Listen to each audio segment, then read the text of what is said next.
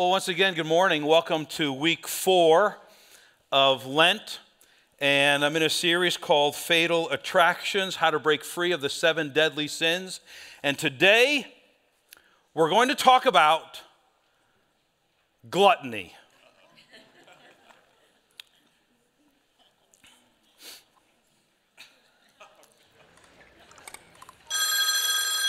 Hey, leave a message.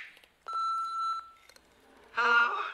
Everything's fine now. You can bring the cake back over.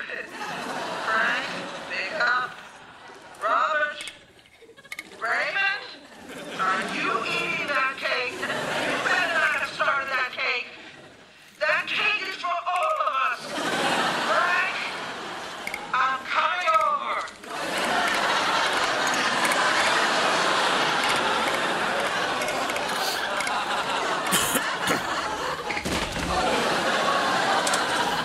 Save yourself.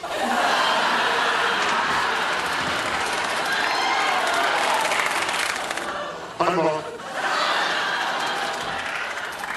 It was Raymond. I tried to stop him.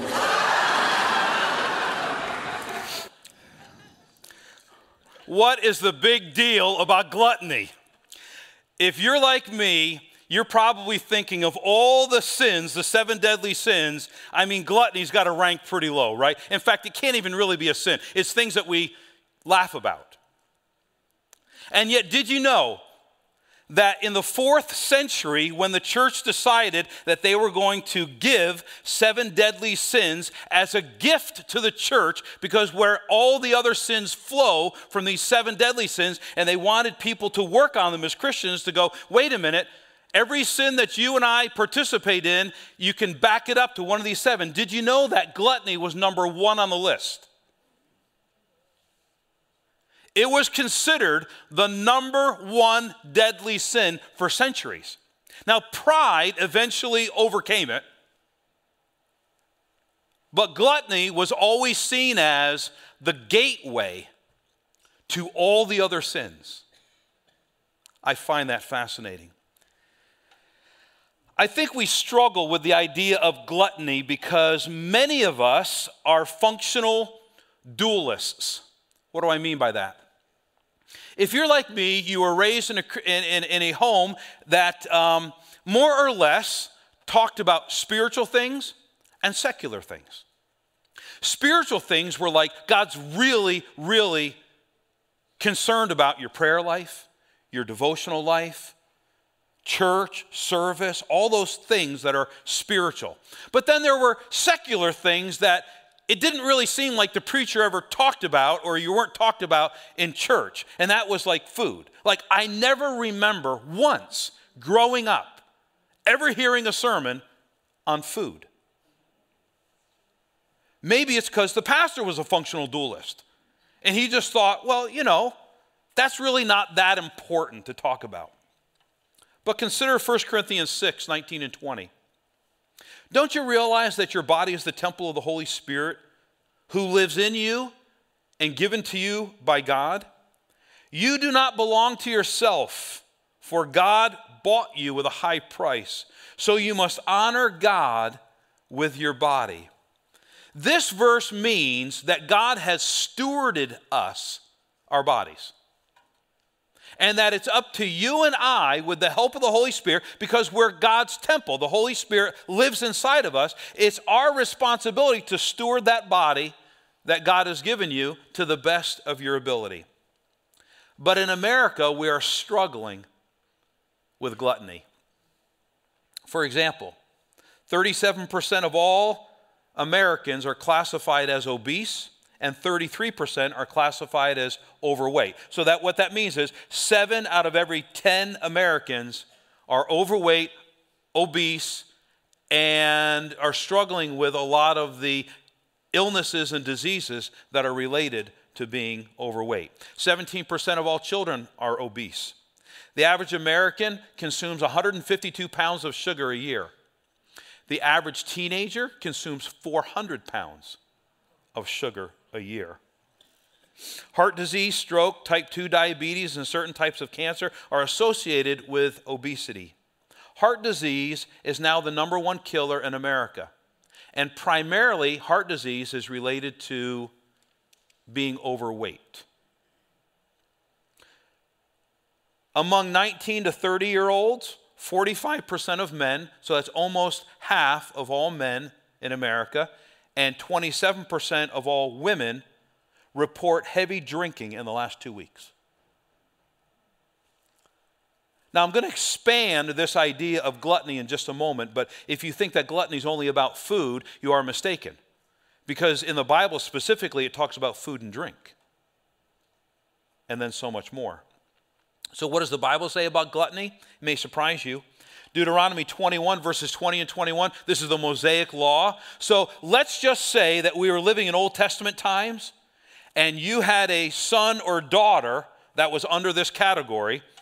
The parents must say to the elders, if you have this kind of kid, "This son of ours is stubborn and rebellious and refuses to obey. He is a glutton and a drunkard. Then all the men of his town must stone him to death. In this way you will purge this evil among you." Philippians chapter 3, verses 18 and 19. "For, as I have often told you before, and now tell you again with tears, many live as enemies of the cross of Christ. Their destiny is destruction, their God is their stomach, and their glory is in their shame. Their mind is set on earthly things." So in other words, a person whose God is their stomach is really, their mind is set on earthly things rather than spiritual things. And then lastly, from Proverbs 23, verse 2 and 20 and 21, "Put a knife to your throat if you are given to gluttony. Do not carouse with drunkards or feast with gluttons, for they are on their way to poverty." So I guess the question really should be at least considered, how do you know if you're a glutton? How do I know if I'm a glutton? Is it just about looking at somebody going, they're probably 20 pounds over? They're probably 50 pounds over. Is that what gluttony is? Actually, no. But interestingly, thank you. Interestingly, in the Middle Ages, see, everybody thinks that the Middle Ages were all like dark and nobody had any sense of humor in the Middle Ages. In the Middle Ages, the church came up with an acronym to how to tell if you're a glutton. The acronym is FRESH. F-R-E-S-H. I said that right? Okay. Here it is. In the Middle Ages, the church had a 5-point questionnaire about whether you were a glutton. The first is, F is, are you a fastidious eater or drinker? Do you know what the word fastidious means? Persnickety. That wasn't helpful at all. What's persnickety? This is what persnickety is. It's going to a restaurant, sitting down and saying to the waiter or waitress, "I'd like to order pasta, please. Do you make your own pasta?" "No, you don't." "Okay, can I have capellini? Because I much prefer capellini over spaghetti. Spaghetti just it's so thick, it gets stuck in my throat. I really like the thin pasta. And I'd like some marinara sauce, but don't put too much marinara sauce on it, because some restaurants really dump the marinara sauce onto the pasta, and it's just too much for me. In fact, could you just put like you know what I'm talking about, right? A little bit of marinara, but not too little, but never mind. Just go ahead and put it in a bowl on the side, and I'll put the marinara on." What about the bread? Do you do breadsticks, or is it real bread? Do you warm your bread?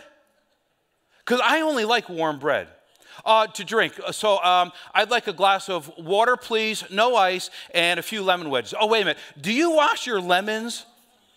Because I read an article that said that nobody washes their lemons at restaurants, and I just want to know, do you wash your lemons? And, no, never mind. Just put the lemons on the side, and I'll take care of it. The waiter or waitress walks away and goes, "Oh, man, this is a trouble table." You know that happened in the Middle Ages? Fastidious eaters, people that were so picky, people that were so focused on, I want what I want in this experience, and I expect it. 2, ravenous eater or drinker. This is easy. This is the greedy eater or drinker. This is the person who hides food so that they can keep it for themselves. You know what I'm talking about, right? Your kids are just like vacuum cleaners. And so, you know that there's 1 or 2 pieces of cake left, so you make sure that you put the cake in a place where the kids can't get it. Actually, I've done that many times, so I don't know. Maybe I'm the ravenous one. I don't know. But it's like being at work, and you see that there's only a few pieces of something you really like. So at work, you just make sure you take it and you put it in your office to make sure that nobody else gets it. It's the greedy eater. E is the excessive eater. We all know what that is. People just eat too much. S is the sumptuous eater. F-R-E-S. The sumptuous eater. This is the person who eats too much rich food. A person who overcomplicates the meal. A person who eats a lot more meat than what they should, has a lot more gravy or cream sauces than they should, has much more dairy products than what they should. Remember, this is the Middle Ages. This is not today. This is the Middle Ages they talked about. Here, listen to this. The purpose of Lent in the Middle Ages was to deny yourself of sumptuous foods and go simple and clean during Lent, so that when Easter came, you could bring back the meat. Those of you who are Catholic, Fridays, you remember that? That's what all that was about, getting rid of the sumptuous food and going simple and clean. And then H is the hasty eater or drinker. This is the person that stands at the counter and wolfs down a sandwich because they don't have time to sit down and enjoy a meal. Which raises an interesting question. Is gluttony really about food? The answer is sort of no. Actually, gluttony is sort of about food, but actually not really. Deep, I know. Gluttony is more an attitude that we have about life than it is about food. Food just takes the hit. So what really is gluttony about? It's really about 3 things. And then I'm going to talk about how to beat those 3 things. Gluttony is all about excessive pleasure seeking. The best word to describe gluttony is excessive. Excessive food, excessive drink, excessive clothes, excessive shoes, excessive entertainment, excessive sex, excessive work, excessive play. Now, there is nothing wrong with any of those things I just said. The problem with the glutton is they don't know when enough is enough. And they have gone from taking those things as gifts and using them to try to fill something inside of them that is lacking. Solomon is the greatest example of excess in the Bible. 2 Chronicles chapter 9 and 1 Kings, I've put an amalgamation together of these descriptions of Solomon. Just hang with me, I'm going to read like 7 verses. Every year, King Solomon received over 25 tons of gold. 25 tons of gold is 50,000 pounds. Did you know I checked this week and a pound of gold is worth $23,650, which means that every year Solomon received $1,182,500,000. In addition to the taxes paid by the traders and merchants. He did this for every year.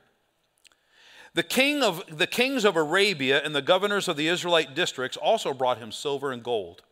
He had a fleet of ocean-going ships. Every 3 years, his fleet would return, bringing gold and silver. He also had 4,000 stalls for his chariots and horses, and had 12,000 cavalry horses. King Solomon loved many foreign women. The Lord had clearly instructed the people of Israel, you must not marry them because they will turn your hearts away to their gods. Yet Solomon insisted on loving them anyway. He had 700 wives of royal birth and 300 concubines. And in fact, they did turn his heart away from the Lord. Here's the question that you and I really ought to be asking ourselves. Forget about the word gluttony for a moment. The question that you and I ought to be asking ourselves is, do I know when enough is enough? How many more this do I need? How much bigger does that have to be before I'll be happy? That's the question of excessive pleasure. How much gaming is too much? Nothing wrong with gaming, but how much is too much? For those of you who are married, sex, hey, wonderful. How do you know you have a sexual addiction? How would you know? These are important questions to wrestle with. Number two, the second quality of gluttony is immediate gratification. The glutton cannot wait. They need to have it now. Esau is one of the great examples in the Bible of I must have it now. Genesis chapter 25, again, just like 5 verses I'm going to read you.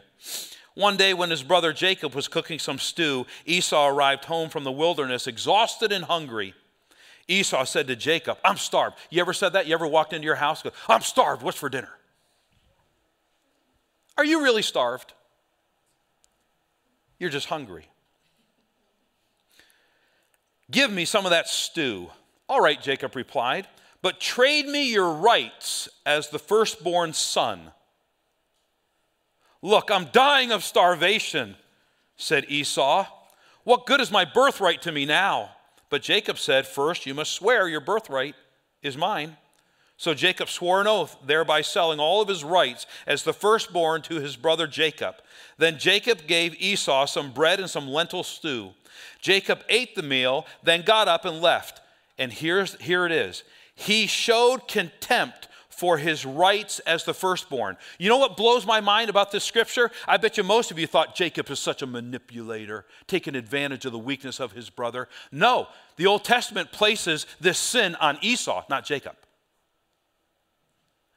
It was Esau who had to have it now. He wasn't starving to death. He'd just been out all day hunting. And he was hungry. And he thought so little of his birthright that he traded it for some bread and lentil stew. What are some modern day examples of just can't wait? Consumer debt. Credit cards. Premarital sex. Not waiting until you're married to be together. Fast food. Going through the drive-thru because it's just too overwhelming to go home and make yourself dinner. Is there anything wrong with debt? Nope. Is there anything wrong with sex in marriage? Nope. It's a gift from God.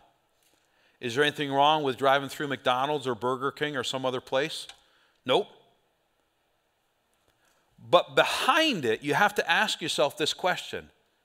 Are there areas of my life in which I just have to have it now and I don't wait? I'm impatient. Number 3, gluttony is all about control. It's deciding what will make me happy and what will fill me with satisfaction. Let's just go back to food for a moment. Rather than accepting food as the gift of God that it is, we turn to food to use it to alter our moods and our emotions. Am I the only one that's ever gone through a really challenging time And at 10 o'clock at night, I'm standing in front of the freezer, wide open, going, do I want chocolate chip ice cream or Rocky Road?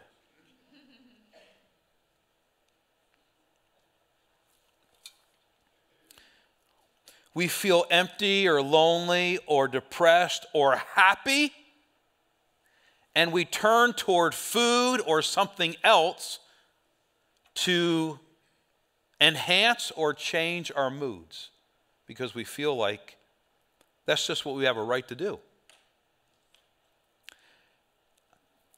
Opposite gluttony has to do with eating disorders. We think that gluttony is all about eating too much. Food disorders are trying to control your food intake because you feel out of control in other areas of your life, and it's really the only thing you can control. So you starve yourself, or you make yourself do other things to purge. Okay, enough of that. How do you beat gluttony? You ready for this? You got to get fat. Right? F-A-T, get fat. So the first is, now remember, so this is not just from Scripture, but it's also from 2,000 years of church history, because the church has been dealing with gluttony for 2,000 years, and here are their three answers. Fast. Fasting has always been the primary answer to gluttony. Matthew 6:16 says, Jesus said, so when you fast, don't make it obvious as the hypocrites do, for they try to look miserable and disheveled, so people will admire them for their fasting. The key word here is not fast, it's when. Jesus always assumed as his followers that you and I would regularly fast. And he was referring to fasting from food, but we can take it and kind of genericize it and say, well, what are some things we need to fast from in our culture? Maybe it's fast from gaming, maybe it's fast from cell phones for a while, maybe it's fasting from food, maybe it's fasting from sugar, maybe it's fasting from, a soda, maybe it's fasting from rich foods like meat or cheese, whatever. It's just, the Bible assumes. Listen, the safeguard to gluttony is every once in a while saying no to yourself and abstaining from it for a season for the purpose of resetting you. You know what the big thing is now in weight loss? Intermittent fasting. Purposely not eating for 12 to 18 hours to reset your body. Wait a minute. That's what Jesus is talking about. It's purposely denying yourself something to reset it, to bring it back into balance.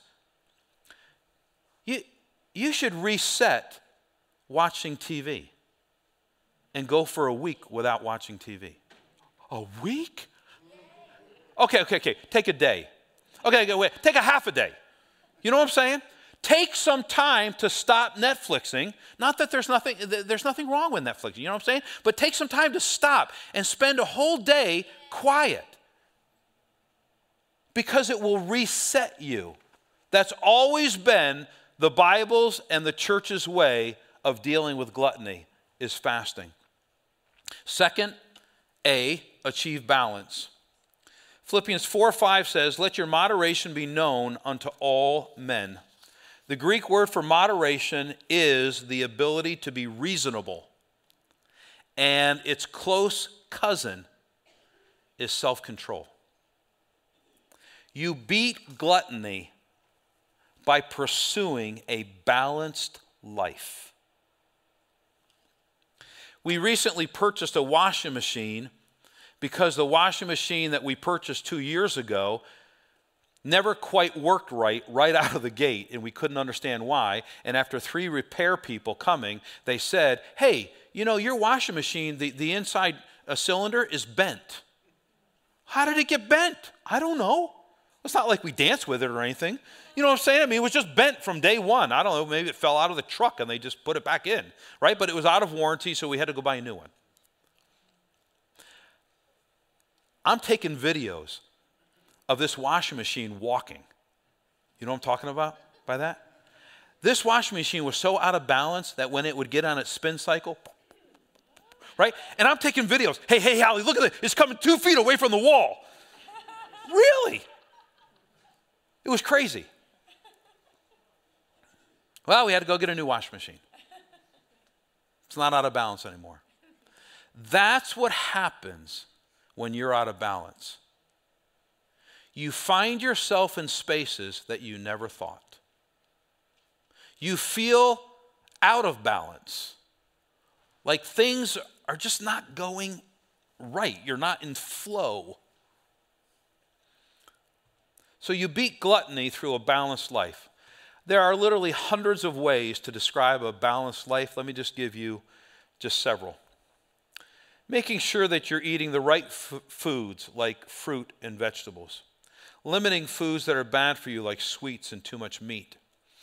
Getting enough exercise, whether it's a daily walk or going to the gym. Getting serious about sleep. We need 7 to 8 hours of sleep a night. There is this weird pride among type A people that says, I don't need that many hours of sleep. I can function very well on 4.5 hours of sleep. You can do that for years, but it'll come back to bite you. Regular visits to the dentist, to the doctor, taking your medication properly. But it's not just about your physical being, it's about relational balance. It's about making sure that you know how to be a friend and to have friends. There's a relational health. You know what's really taken a hit over these last few years with the pandemic is relationships. I see something in our church that I've been watching now for the last 7 months or so, and I think it's very beautiful.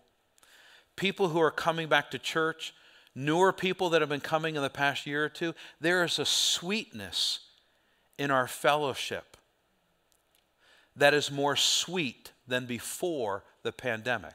Not that it wasn't sweet before, but I sense a tenderness. I sense a softness.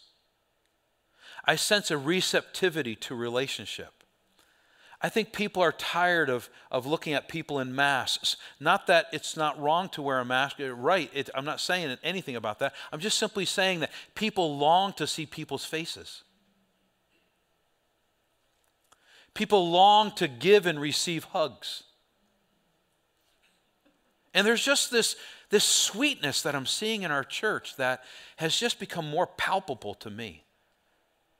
We're looking at each other in the eyes more than what we ever have before. There's a relational health issue that comes to living a balanced life. It's the community of believers. It's coming together in worship. I get that we have an online campus, and I'm so grateful that you're part of the online campus. But if you're living in another state and you can't come to this campus, you should be connected with other brothers and sisters in Christ in your city or in your state, because we need the connectedness together. It's about taking care of your emotional health. It's about realizing that it's okay to say, I've experienced trauma. And it's okay for men to say that. And then to deal with that and to be honest and open about it. It's ultimately being connected vitally to the body of Christ. F-A-T. T is trust. Trust Jesus to meet your needs and desires. Matthew 14:20 says, they all ate as much as they wanted, and afterwards the disciples picked up 12 baskets of leftovers. About 5,000 men were fed in addition to all the women and the children. Ultimately, gluttony issues always come down to trust. Can I trust Jesus to fill my heart that I am currently excessively filling with something else? When we do this, when we will actually trust God to fill the deep places in our heart that we're using other things to fill it with, we will discover the goodness of God like never before. This passage of Scripture has always been beautiful to me because it really reveals the grace of God. Not just in Jesus feeding 5,000 men, which really means that there was women and children, so the feeding of the 5,000 was really the feeding of the 10 or 12 or 13,000, right? And he did it with a few loaves of bread and a few small fishes. But look at what happened. When the disciples went to pick up the excess, they picked up 12 baskets full. How does that happen? It's an outright miracle of Jesus because he's the Son of God. But for you and me, this is a powerful signal that if you will trust Jesus to fill your stomach and everything else in your life that you're trying to fill it with something else, you always come out better. I think that there's a hidden sense that we don't want to admit it, but we really feel like God is stingy. That he always gives us exactly what we need. You know, like just enough to get by. And there are moments in our lives in which that really is true, that God has met every single need that we've had. But guess what? God always gives us more than what we need. He gives us the 12 baskets more. Because that's just who he is. Okay, I'm going to take this whole thing of gluttony, I'm going to flip it in the next 5 minutes. God is the biggest glutton of all. Do you remember the parable of the prodigal son?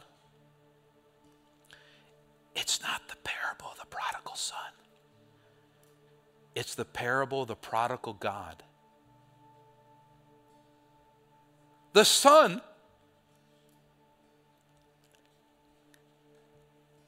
isn't even the focus of that story. It's the father who, as the whole scene is being played out, act after act, we watch the son go through his writhing. There's the father. The whole time, standing at the edge of the property. Is this the day when the boy returns? And when the boy comes back, the father lavishes him, gives him back his birthright that he does not deserve. Puts the signet ring and the robe on him, signaling that he's the son that was lost, but now he's found, that was dead and has now come back to life. And the signet ring that he puts on the son is in essence, you can do business for the family again. He literally hands him the checkbook. You're back. The word prodigal is the word meaning excessive, extravagant to the point of wastefulness, way beyond the bounds of logic. When Jesus told that parable, all the religious people clucked their tongues and said, "No way. That's not right that father will do that." And Jesus says, this is your heavenly Father, and he does it for you.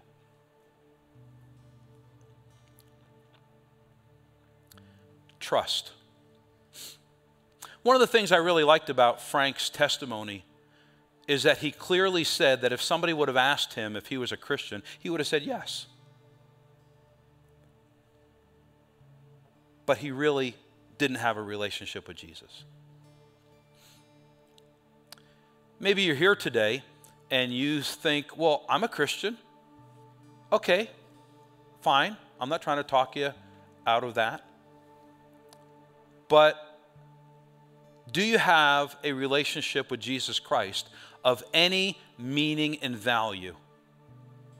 In other words, are you like the kid looking into the candy store going, yeah, that looks really good in there? Or are you actually inside having a personal knowledge of Jesus? It all comes back to your decision to trust Christ. You're not born into the family of God. You don't earn your way into the family of God. Well, I'll just write more checks to the church, or I'll just make sure I'm serving in the church because I want to show God how sincere I am about my faith. It has nothing to do with that. It has to do with you turning from your own life and making your way back to a Father who's been waiting for you, saying, come on, come on. It doesn't matter the circumstances that you've been involved in as much as, I want you home. The Father wants you home. So, if you're here today or part of the online campus, the central question is, are you trusting Jesus Christ as your personal Savior? Have you invited Jesus into your life? And are you walking with Jesus? And I want to give you that opportunity this morning. This message isn't about gluttony. It's about trust. Trusting Jesus to fill the deepest parts of you that you've been using other things to try to fill that hole. So here's my invitation. I'm going to make it very clear, but it will require something of you. If you would like to invite Jesus into your life, whether this is your first time here, or whether you've been coming for months or even for years, I'm just going to ask you to stand up right where you're at. And I'm going to lead you in a prayer, and then I'll close out the service and the worship team will come back up. I won't ask you to do anything else. But I think it's fair for you to ask, well, why would you want me to stand? I think there's something powerful about making a public commitment to faith in Jesus Christ. Yeah, there's going to be people looking around you going, oh, they're standing. You know what they're really thinking? Thank God they're coming home.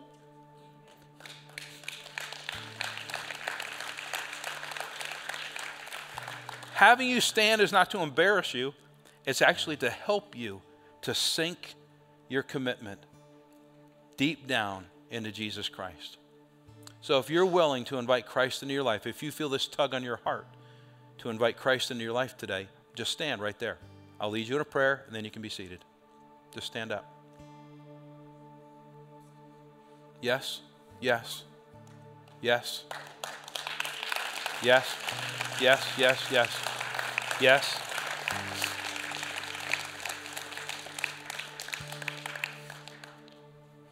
Let's bow our heads.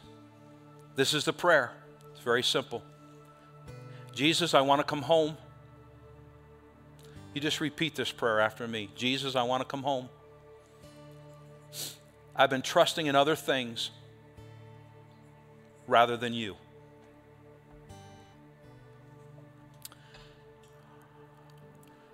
I do confess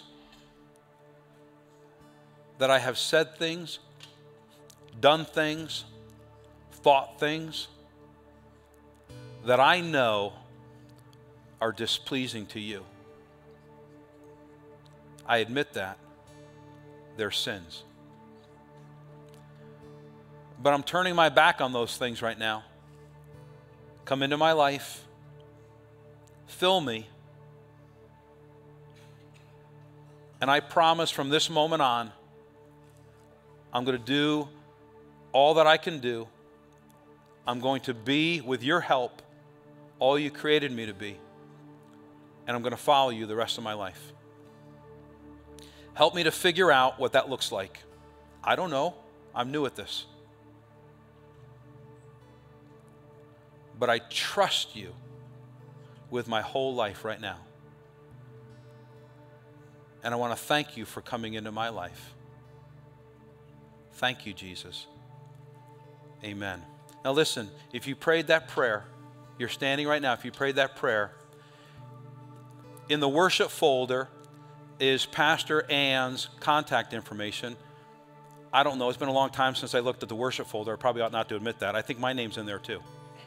You should email me, or you should email Pastor Ann, because we want to give you some resources to help you on your way. By the way, Starting Point begins next week. Starting Point is 4 weeks. That's the process of helping you to get grounded in your life in Christ. After that is a 4-week class called Going Deeper. That will also help you. And then for those who are standing or for those that are in the congregation, those of you who are even online, if you're interested in joining this church and you saw us bring into membership those today, that's the process. Starting point, going deeper, and then having a membership class with me. All that's on our website. But I just want to encourage you, congratulations on beginning your relationship with the Lord Jesus Christ.